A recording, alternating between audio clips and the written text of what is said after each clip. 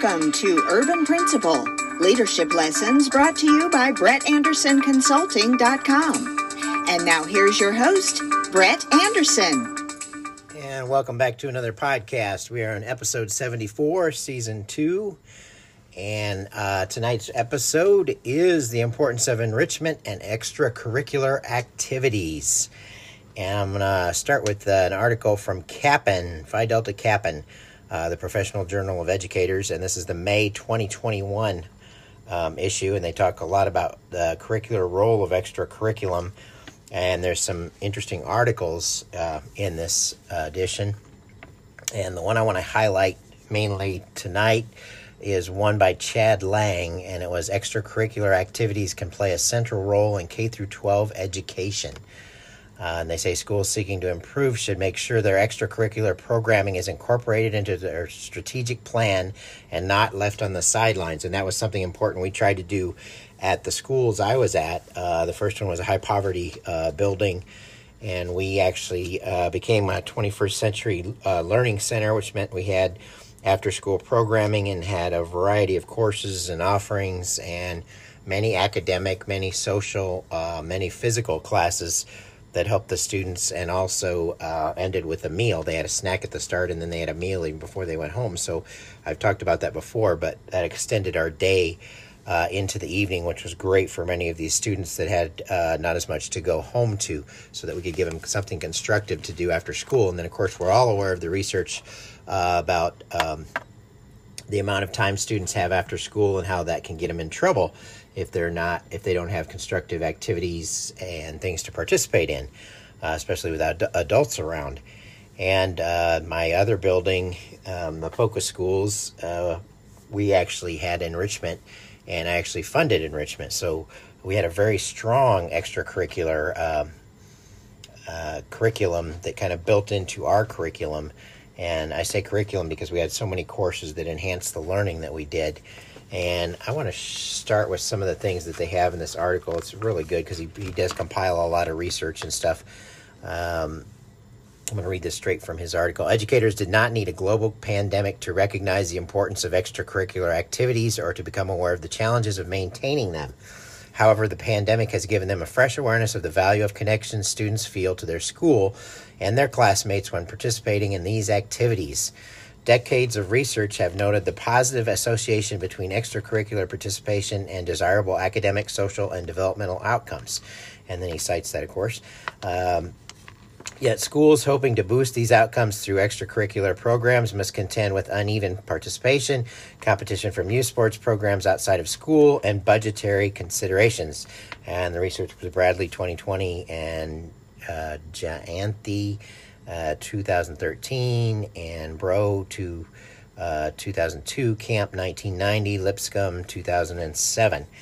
And it was interesting, our largest district during the pandemic, in the highest poverty district in our area, was actually out of the extracurricular activities and sports. And the districts surrounding us and suburban districts, it was kind of interesting. They still participated in sports. Even though they had some restrictions, they still were able to keep their sports going. But I know most of the high schools in our largest district of 53,000 students did not play basketball, did not play football, did not compete, didn't even have a chance at any of the state championships and any of the activities that they normally would have. So I'm sure the effects were pretty big upon the student population. One thing they talk about in here, social, cultural, and academic benefits of extracurricular activities. And they talk about the importance as students are returning back to school and getting back into regular times and schedules. After months, of course, of limited contact and limited time with peers, it's going to be real important for students, even for their mental health, to get back into extracurricular activities and connect them back to the schools and to the things that they were accustomed to before the pandemic. They go on to say here, educators should recognize that extended lockdowns have had significant effects on many children's mental health, and they should make it a priority to tend to their emotional well-being. That was Fergert 2020, and Jones 2020, and Lee 2020. And extracurricular activities are exceptionally well positioned to ease this transition, helping children see school as a place of safety and belonging. Further participation in extracurricular activities tends to have important developmental and academic benefits. He cites that again, and largely thanks to the social interactions that allow students to have both with both peers and adults. The adults who lead these activities often serve as important role models. Many of them have had positive experience with these activities themselves and want to provide their own students with similar experiences.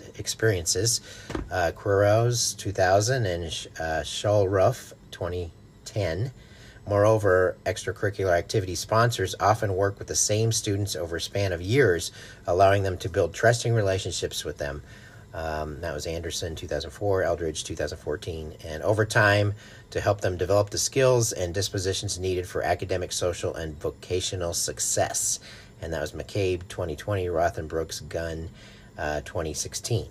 Such relationships tend to be particularly valuable when academic faculty choose to sponsor activities, giving them chances to connect with students outside their subject area classes. Miles and Ferris 2015, Quiroz 2000. For instance, imagine a high school biology teacher who coaches soccer in the fall and basketball in the winter, as well as serving as the chess club sponsor. The single adult will get to know and perhaps serve as a mentor to a large and diverse cross-section of the student body. And that's so true, because the teachers in our building were the ones that actually did our enrichment and did a lot of our 21st Century Learning Center, and those teachers already have some relationships with students, and they tend to continue those, and they can actually work with students in different grade levels and in different levels of the building, so they get to see a big cross-section of students as well. And it is important for them to become role models and to become almost mentors, and that can help keep students out of problems and keep them on their academic studies as well. Research also suggests that the teachers who serve in a variety of roles tend to feel more integral to the larger school community, McDonald 2013, which can improve their sense of efficacy, morale, relationships with parents, and long-term retention. Ideally, then, school leaders should encourage a wide range of teachers representing various subjects, kinds of expertise, and years of experience to sponsor activities, perhaps even offering them financial incentives for sponsoring or coaching more than one activity. And that is so true, because when I was a teacher, before I became an administrator, I helped assistant coach wrestling, and I did some track, and I helped out at the gate, taking money at the gate for games, and helped supervision at games, and then did a weight training for at-risk program that was highly successful, and ran that as an intramural unit. So that was a good way for me to work with a lot of the students in an area of my interest and kind of promote that interest in health and fitness with kids, and then also to kind of help them and actually make some extra money. So those were key things in there. And then another thing with the staff that I had running enrichment at both of my buildings, I was able to pay either through Title I money or through grant money or through our enrichment grant finally at the Focus School. And that was a strength of the Focus program, was having that grant money to be able to pay teachers for that extended learning from that for that last hour and a half at the end of school. And then we also had a federal grant to provide a snack, so that was also built in there. And then they talk about challenges with COVID-19, and of course schools were dealing with budget constraints and declining enrollments and shortages of teachers and coaches, but a lot of them weren't even doing the extracurricular activities. And I think that is going to pick up in the future. I mean, next year, it sounds like as much as next year, with 50% of the population, at least in the United States, vaccinated now, that's going to continue to rise. And hopefully by the fall, that's going to be a lot higher percentage, and schools will be back to more of a normal working range. And then one of the challenges also they mentioned, which I've run into as principal. Recent changes in the culture of youth activities has created some challenges.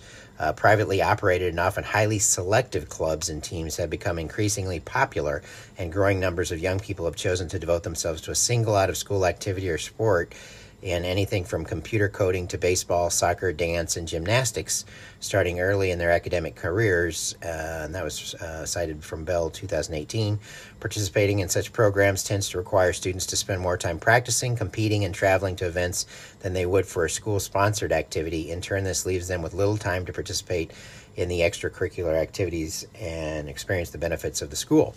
So the connection to peers and teachers and the school's culture and the values of the school are somewhat limited if they're doing that. This kind of specialization has created challenges, especially in rural areas where relatively few schools have the funding and staff capacity to provide a large selection of activities. And we also took volunteers for our enrichment, and of course they had to be approved, and they did have to go through a vetting process, especially nowadays, to make sure they were okay to be working with kids. But you can find people, and it's the strength. There is strength in having the extracurricular activities run by your staff. There's definitely strength. The secondaries have done it for years, and the sports teams and the different clubs and everything from DECA to debate to chess club to whatever, coding clubs. And the thing is, we tried to provide a lot of activities that help to strengthen our academics. And being a STEAM school at my last, at the Focus School, we tended to push programs that were pushing our academics and helping that science and engineering and technology and arts and mathematics. And we still had some physical activities. We still had fitness. We still wanted students to do fun activities and to learn to make fitness a part of their lives. But there were a lot of things that enriched everything from the coding and computer work that we did to enhance our curriculum. And that was built in too. And the one thing they start to get into in this article is they say a new vision for extracurricular learning. In past decades, few schools took an intentional approach to designing and implementing their extracurricular programs or to capitalize on the potential to promote social emotional learning, close learning gaps, opportunity learning gaps, and support academic achievement. But school leaders can and should give close attention to their extracurricular activities, finding ways to provide greater numbers of students with opportunities to participate in a broader range of highly personalized, motivating, and fulfilling activities. And that was Rose and Ogas in 2020. And that was very true with us. We tried to provide students with opportunities, and it is so important to give students those extra opportunities that they may not get, and not to limit because of grades and because of test scores and things like that, so that they have opportunities to excel and to even excel more in their tests and academics later because of the courses they're in. And they talk about evaluating your programs and finding out if they're working, and keeping them varied, and providing staff recruitment, training, and oversight. And that could be done too. We had to do with the Learning Center, we had to do a lot of training on behavior management and working with kids and positive behavior supports, and some of the things to reinforce on how they worked with kids so they knew what to do in working with our students, especially if they weren't our staff and coming in. So that was a key things to kind of think about. And then they talk about emphasizing inclusion and variety, and say in general, and given the strength of the evidence pointing to the benefits of participation in extracurricular activities, schools should make it a priority to involve as many students in ECAs as possible. Feldman and Matt Jesko, 2005, Fredericks and Cleese, 2010, and Neely and Vaquera, 2017. They should also encourage every student to participate in a variety of activities, giving them opportunities to broaden their interests, learn about many topics, and interact with a wide range of peers and adults. And while some might worry about students becoming too involved or experiencing diminishing benefits as they join more activities, research suggests that more extracurricular activities tend to be better, with diminishing returns appearing to pose a problem only for the most hyper-involved students who try to participate in a large number of activities all at once. And then they go on to talk about schools should also make sure that their menu of activities allows students to participate in some way, no matter their gender, language, background, physical condition, intellectual capacities, or out-of-school responsibilities. And that's a big one for me as well. Things should be open to everyone and shouldn't be discriminatory in any way or limit who can be in the programs. And then they kind of finally start wrapping up a little bit, finally, when they consider expanding and broadening the extracurricular activities. Many schools will no doubt run up against budgetary constraints. In some districts, parents are able to cover the costs, but the solution tends to leave out schools that serve students from middle and low-income backgrounds. And that's where I found Title I funds. I was very resourceful, found partners they would donate. I found created partnerships with the colleges that would often do things with us. I had partnerships with the high schools that would often do things with us, different high schools. There are districts right now. Our largest district has partnerships with some YMCAs, and some of the Ys are actually built onto the facilities, and they do have a joint partnership right on campus. And so are the clinics, medical clinics, and things like that. So, I mean, there are more partnerships happening within the schools and at schools, and there are ways to come up with these partnerships, and there are ways to pursue grants and different things you can do to get the activities for your students. So you can be resourceful and look for those ways out there. There's a lot of different ways you can do that, and sometimes there's even federal funding behind some of that stuff. The early 21st century Learning Center, those were grants to schools that were high poverty, and I was able to get that for many years and run a pretty extensive after-school program. That was the one I was talking about at the first school I was at, that we did a lot for the students, including feeding them. And then they go on to talk about extracurricular participation can be such a crucial part of the school's efforts to reestablish the normalcy, which we mentioned earlier. And they talk about the realities of post-pandemic life will require an all-hands-on-deck approach, as many schools will face budget crunches, lingering mental health effects among students and teachers, and learning loss among those who were disconnected from school. But as school leaders come together to address these challenges, they must not neglect the importance of extracurricular activities. And I would go on to say that it is so important for leaders right now to help their students as they come back to school, and especially as they come back in the fall, to create that normal pattern or that normalcy they talked about in the article, and to continue to help make those connections back to school and get those kids connected into activities. And I've always said, if the kids are connected to school and they're excited about coming to school, they're going to come every day. And even if it's for an activity or because they like a mentor or because they like a teacher, if you can connect with those students and keep them coming in, they are going to learn, they're going to excel, they're going to increase their academics, and your culture is a big part of that. So that's why we always talk about culture on this show, because your culture, being positive in nature, can be the factor that helps your students find that place to excel. So we want to continue to do that. So keep looking at your extracurricular activities. And if you're a leader, don't neglect the importance of extracurricular activities and enrichment activities, and tie them into your curriculum and give your students opportunities. It's all about opportunities to learn and opportunities for future careers and opportunities to make them better and to develop their character and to develop their awareness. And I think I'm going to wrap tonight, and I'd like to end with a quote like we always do. And the quote tonight is, "The leader is one who out of the clutter brings simplicity, out of discord, harmony, and out of difficulty, opportunity." And that was Albert Einstein. So keep promoting effective leadership through productive culture changes. And until next time, remember to stay positive.